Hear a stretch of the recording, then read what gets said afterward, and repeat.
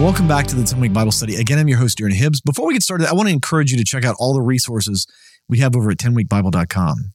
We need to know the Bible now more than ever. So it may be your time to start leading a Bible study group at your church or in your small group in your home. With that, let's go ahead and pray before we start today. Lord, would you open our eyes and our ears to what your word has to say to us? God, speak to us and fill our hearts with the knowledge of you. We want to encounter you through your word today. In Jesus' name we pray. Amen. With that, let's jump into God's word. I'll be reading today from the NIV. This is 2 Timothy 4, starting in verse 1. In the presence of God and Christ Jesus, who will judge the living and the dead, and in view of his appearing and his kingdom, I give you this charge.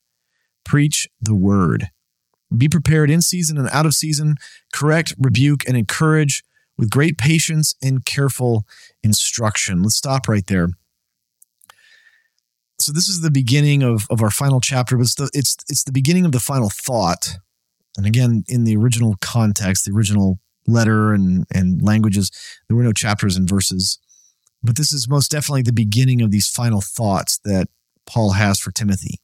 And as we're going to see shortly in this chapter, Paul believes this to be the last thing that he's going to write to Timothy, in hoping that Timothy's going to come see him in person.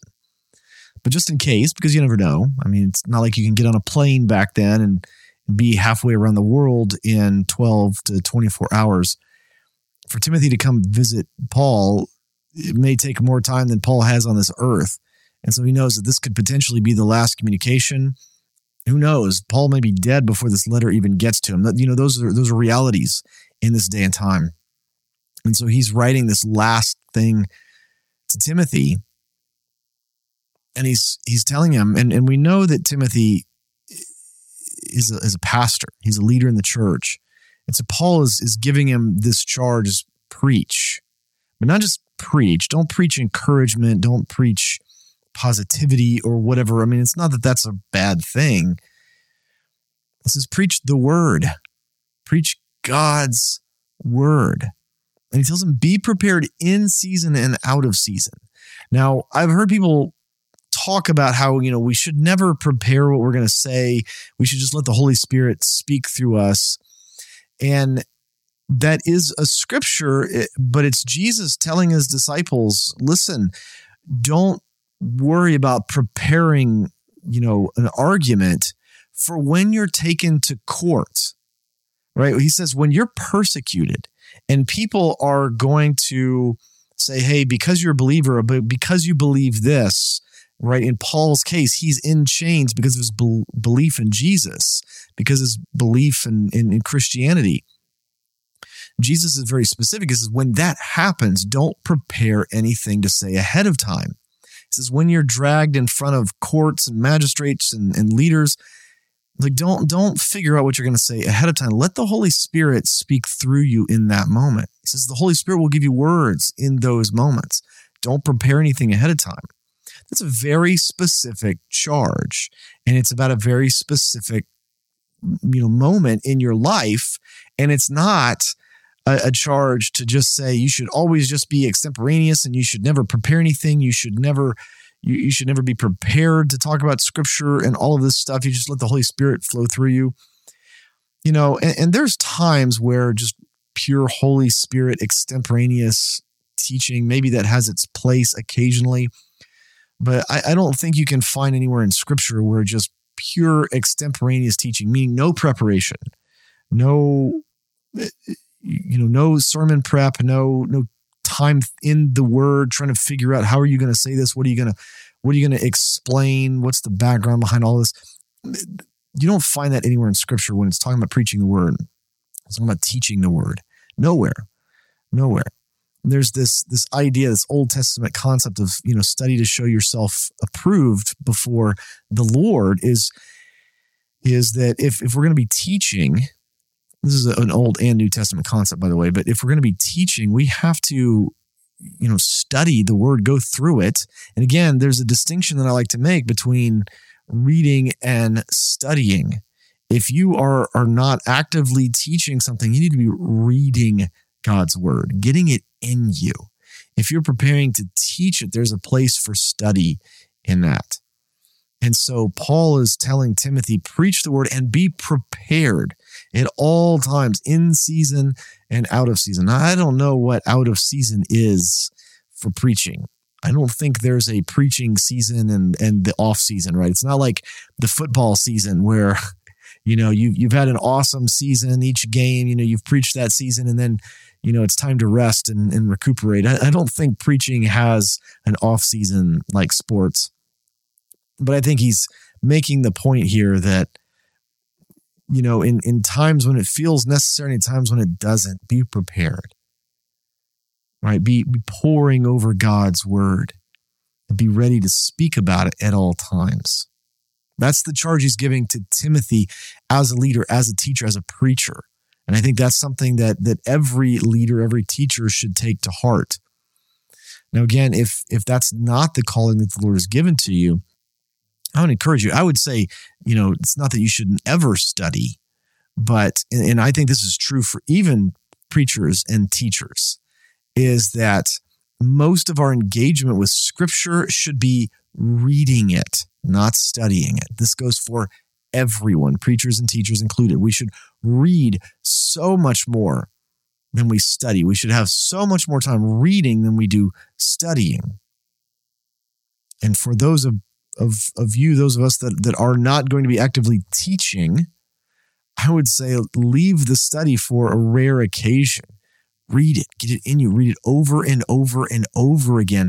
That alone will transform your experience with God's word and with God so much. I think one of the things that we find with the Pharisees, and there's a lot of things going on with them more than just this one thing, but one of the things that we find with the Pharisees, and we see it today too, is that if you try to study God's word, meaning you read a little verse and then you look at Greek and Hebrew sources and you look at commentaries, and you look at all of this other stuff, you Google stuff and you start coalescing all this information and try and figure out about a little bit of God's word, a little bit of scripture here and there. And you're doing, word studies, you're going deep on all of this kind of stuff and trying to figure it out without just reading it, without just understanding the context. And not just the context, but getting it in you, like having God's word in you over and over and over again. You start getting all this nitpicky study about things. And I've seen so many people come to some very unbiblical, very strange conclusions about things just because they don't know God's word enough. They know lots of other people's thoughts, lots of commentaries, lots of other things, but they don't know God's word. So much of that can be avoided if we just read it, get it in us. And I think a big chunk of being prepared in and out of season to preach the word is having read it so much. Read it over and over and over again, and then it's just in you. You can't help but to think and meditate on God's word when you do that. And that by and of itself can be one of the greatest preparations that any preacher, any teacher can have. He also tells us that we should use it to correct and rebuke and encourage people, right? Nowadays, the best-selling authors, the best-selling preachers, TV preachers, there's mostly encouragement or almost entirely encouragement. No correction or rebuking. Now, to be fair, nobody wants to be corrected. Nobody wants to be rebuked. And a sermon from a pulpit or anywhere where you're really calling out one person or one group of people. I mean, this happens a lot. Pastors and leaders do this. We've probably all seen videos or experienced this before. This is not okay, right? You don't use the pulpit, the sermon, as a bully pulpit to manipulate people within a congregation. You should never do that. So when we're talking about correcting and rebuking, we don't do that to one individual person from the pulpit. That's not biblical. That's not Christian. If there is someone who needs rebuking and correcting, we go to them. The Bible's very clear on this. We go to them and we meet with them. If they refuse, then we get some other believers with us and we go to them. And then if they refuse, then they are to be dealt with in a more public setting, but still not as an aside or a mention in a sermon or something like that. That's never okay. Never, never, never. But there are times where there's correction and rebuke, And there are times where in preaching the word, that's necessary. If there's societal ills or things going on that are more broad, where you're not targeting at one specific person, then yes, we need to be able to do that from sermons. Now, again, that's not popular in our cultural context right now, but it's very necessary. And we should take that to heart. All right, verse 3. For the time will come when people will not put up with sound doctrine. Instead, to suit their own desires, they will gather around them a great number of teachers to say what their itching ears want to hear. They will turn their ears away from the truth and turn aside to myths. I'm going to pause right there. I understand the irony of what I am doing here. All right, this is a podcast Bible study online. Nearly every single one of you listening and watching this have found it through searching for Bible studies online. You're looking for someone to teach God's word, some way to engage in God's word. And I appreciate that. And I get the irony of this because I could be thought of as one of those other voices, right? That's, people are searching. There's a democratization of God's word through the internet nowadays. There's so many churches. We can go from one church to another until we find one that we like what the pastor says and how he teaches and what he teaches. We can go online and find sermons from thousands of different churches, from thousands of different podcasts like this, until we find the one that suits us the best. And there's an extreme danger in that. There's an extreme danger in that, right? We are living in the days where it doesn't take the technology, right? It doesn't take the internet. It doesn't take all of this stuff for people throughout history to have been able to find someone to soothe them with what their itching ears want to hear. Technology is not necessary. There's always been cases. There's stories in the Bible, right, where they, hire different people to come in and speak what they want. There's a famous story in the book of Judges where a wealthy man does just that with a Levite and asks him to come and be his own personal priest and kind of teach him whatever he wants to hear. Nothing new. It existed in Paul's day. It exists now, and it doesn't need the internet to happen. There's churches, they can fire the pastor that they've got and hire a new pastor that will say the things that they want to hear, right? But the democratization of almost everything through the internet and the availability, not even the democratization, but the availability on the internet of anything you want to hear, anytime you want to hear it, that is a big X factor here. And again, I get the irony that I could be one of those voices, and my heart is that I stay true to God's word as best as possible. And when it's impossible not to have biases, it's impossible not to have thoughts and opinions about these things. And when we come to, relatively hot topics about these things, I try to at least make my bias clear and have done a little research on what other people's biases are and express them. Because my heart with these studies is not that you would come away from them knowing what Darren Hibbs thinks more than anything else. I want you to be fascinated by his word. And if you come away with a different conclusion than me about different things, I'm fine with that as long as you're filling your mind with God's word. If you're filling your mind with God's word over and over and over again, you come away with a different opinion, I don't care. My main goal is that you fill your mind with God's word in these things. But we are certainly living in a time where, and again, this has always been the case, but there's an explosion of availability to gather around ourselves, as Paul says, a great number of teachers. That's the difference, right? That's the difference. That's one of those things that makes people think, are we in the end times? Are we rapidly heading toward the end times? Because it's that availability, right? Throughout history, again, there's always been the availability to get rid of the pastor and bring in a new pastor that says the things that they want. But to have a great number of teachers around us, that's hard without that technological X factor of the internet and TV and all of those things. And we have that now. And we see that, right? That we live in these siloed communities online now. The echo chamber, as they say on social media and online, where people really only listen to the people that they want to listen to. Now, we don't talk to people with differing opinions. We don't talk to people about different things. So if you want a very conservative biblical view on things, you go to a church like that, you listen to things like that online, you don't engage with other people. If you want a progressive liberal view of scripture, and I'm not speaking politically liberal, I'm speaking in a biblical theological perspective.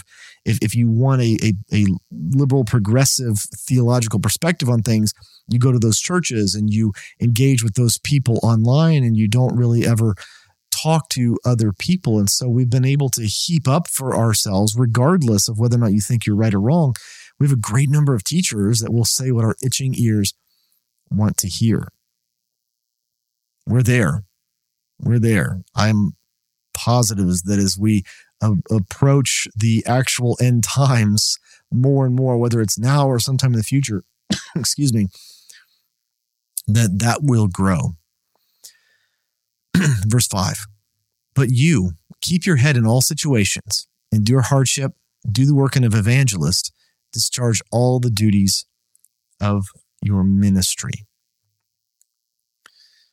I like this thing that he says, keep your head in all situations. When things get crazy, when there's all of this nonsense, right? When you have these siloed communities, people want to fight, people get angry. And that's what we see right now online. And it's very easy to get sucked into one of those silos. And there's plenty of them. And Paul's saying, don't do that. Don't get sucked into one of those silos and become an us versus them. Don't get sucked into a tribe. You keep your head. You keep yourself rooted and grounded in God's word. Not anybody's tribe, not anybody's online silo. Keep your head in all those situations. Endure whatever hardship. And I like what he says here, do the work of an evangelist. Paul's saying, I know you're not an evangelist, Timothy. I know you're not good at it, but do it anyway. There are many of us that are not good at evangelism. I am not. Excuse me. There have been so many times where I've witnessed to people over and over and over again, and no result. And then I will have a friend who I know is spiritually gifted as an evangelist. And they will just come into the presence of these people that I have witnessed to on many, many occasions. And without saying too many words, these people just want to get saved. And these people with evangelism giftings in their presence. I've seen it so many times. I'm not good at evangelism. I have empirical data to back that up. But it doesn't mean that I should not be evangelizing. That's the thing that Paul says here. Timothy, I know you're not an evangelist. You're a preacher. You're a teacher. But do the work of an evangelist too. Like, do that. Right? Don't let that slide. And it may be that an evangelist, 90% of the people that they encounter on a regular basis, they get saved. It's not that high. It's not like that. But let's just say 90% of the people that they witness to, they get saved. And maybe 1% of the people that I witness to get saved. But if that 1% never encounters that evangelist, then that 1% doesn't get saved unless I'm evangelizing to them. So it matters. It really, really does matter. Even when we're no good at this, it really matters that we engage in it. And I pray that you and I will make a point to engage in evangelism as often as we can, as often as we think about it, as often as the Lord will give us grace to say yes to it. For the 10-Week Bible Study, I'm your host, Aaron Hibbs, and I can't wait to see you next time. Hey, thanks for tuning